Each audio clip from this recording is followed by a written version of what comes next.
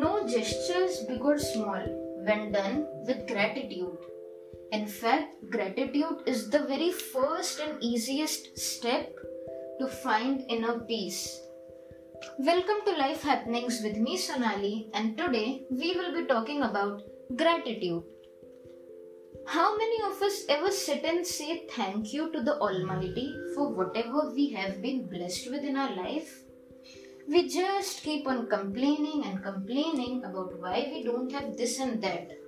And do you know this is the very first step that you start criticizing your own self, you start hating your own self when you start comparing yourselves to others. We should remember that we all are given different lives and we have different roles to play in this universe.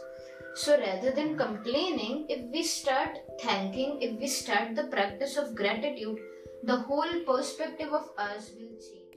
Practicing gratitude is one of the smallest steps we can take in our life, which will make us lead ahead in the journey of life, which will change our outlook towards the incidents that happen in our life.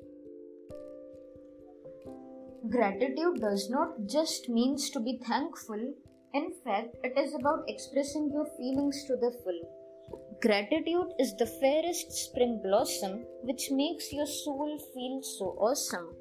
It is the sweetest shortcut to find inner peace in mind and the long-lasting option to find happiness inside.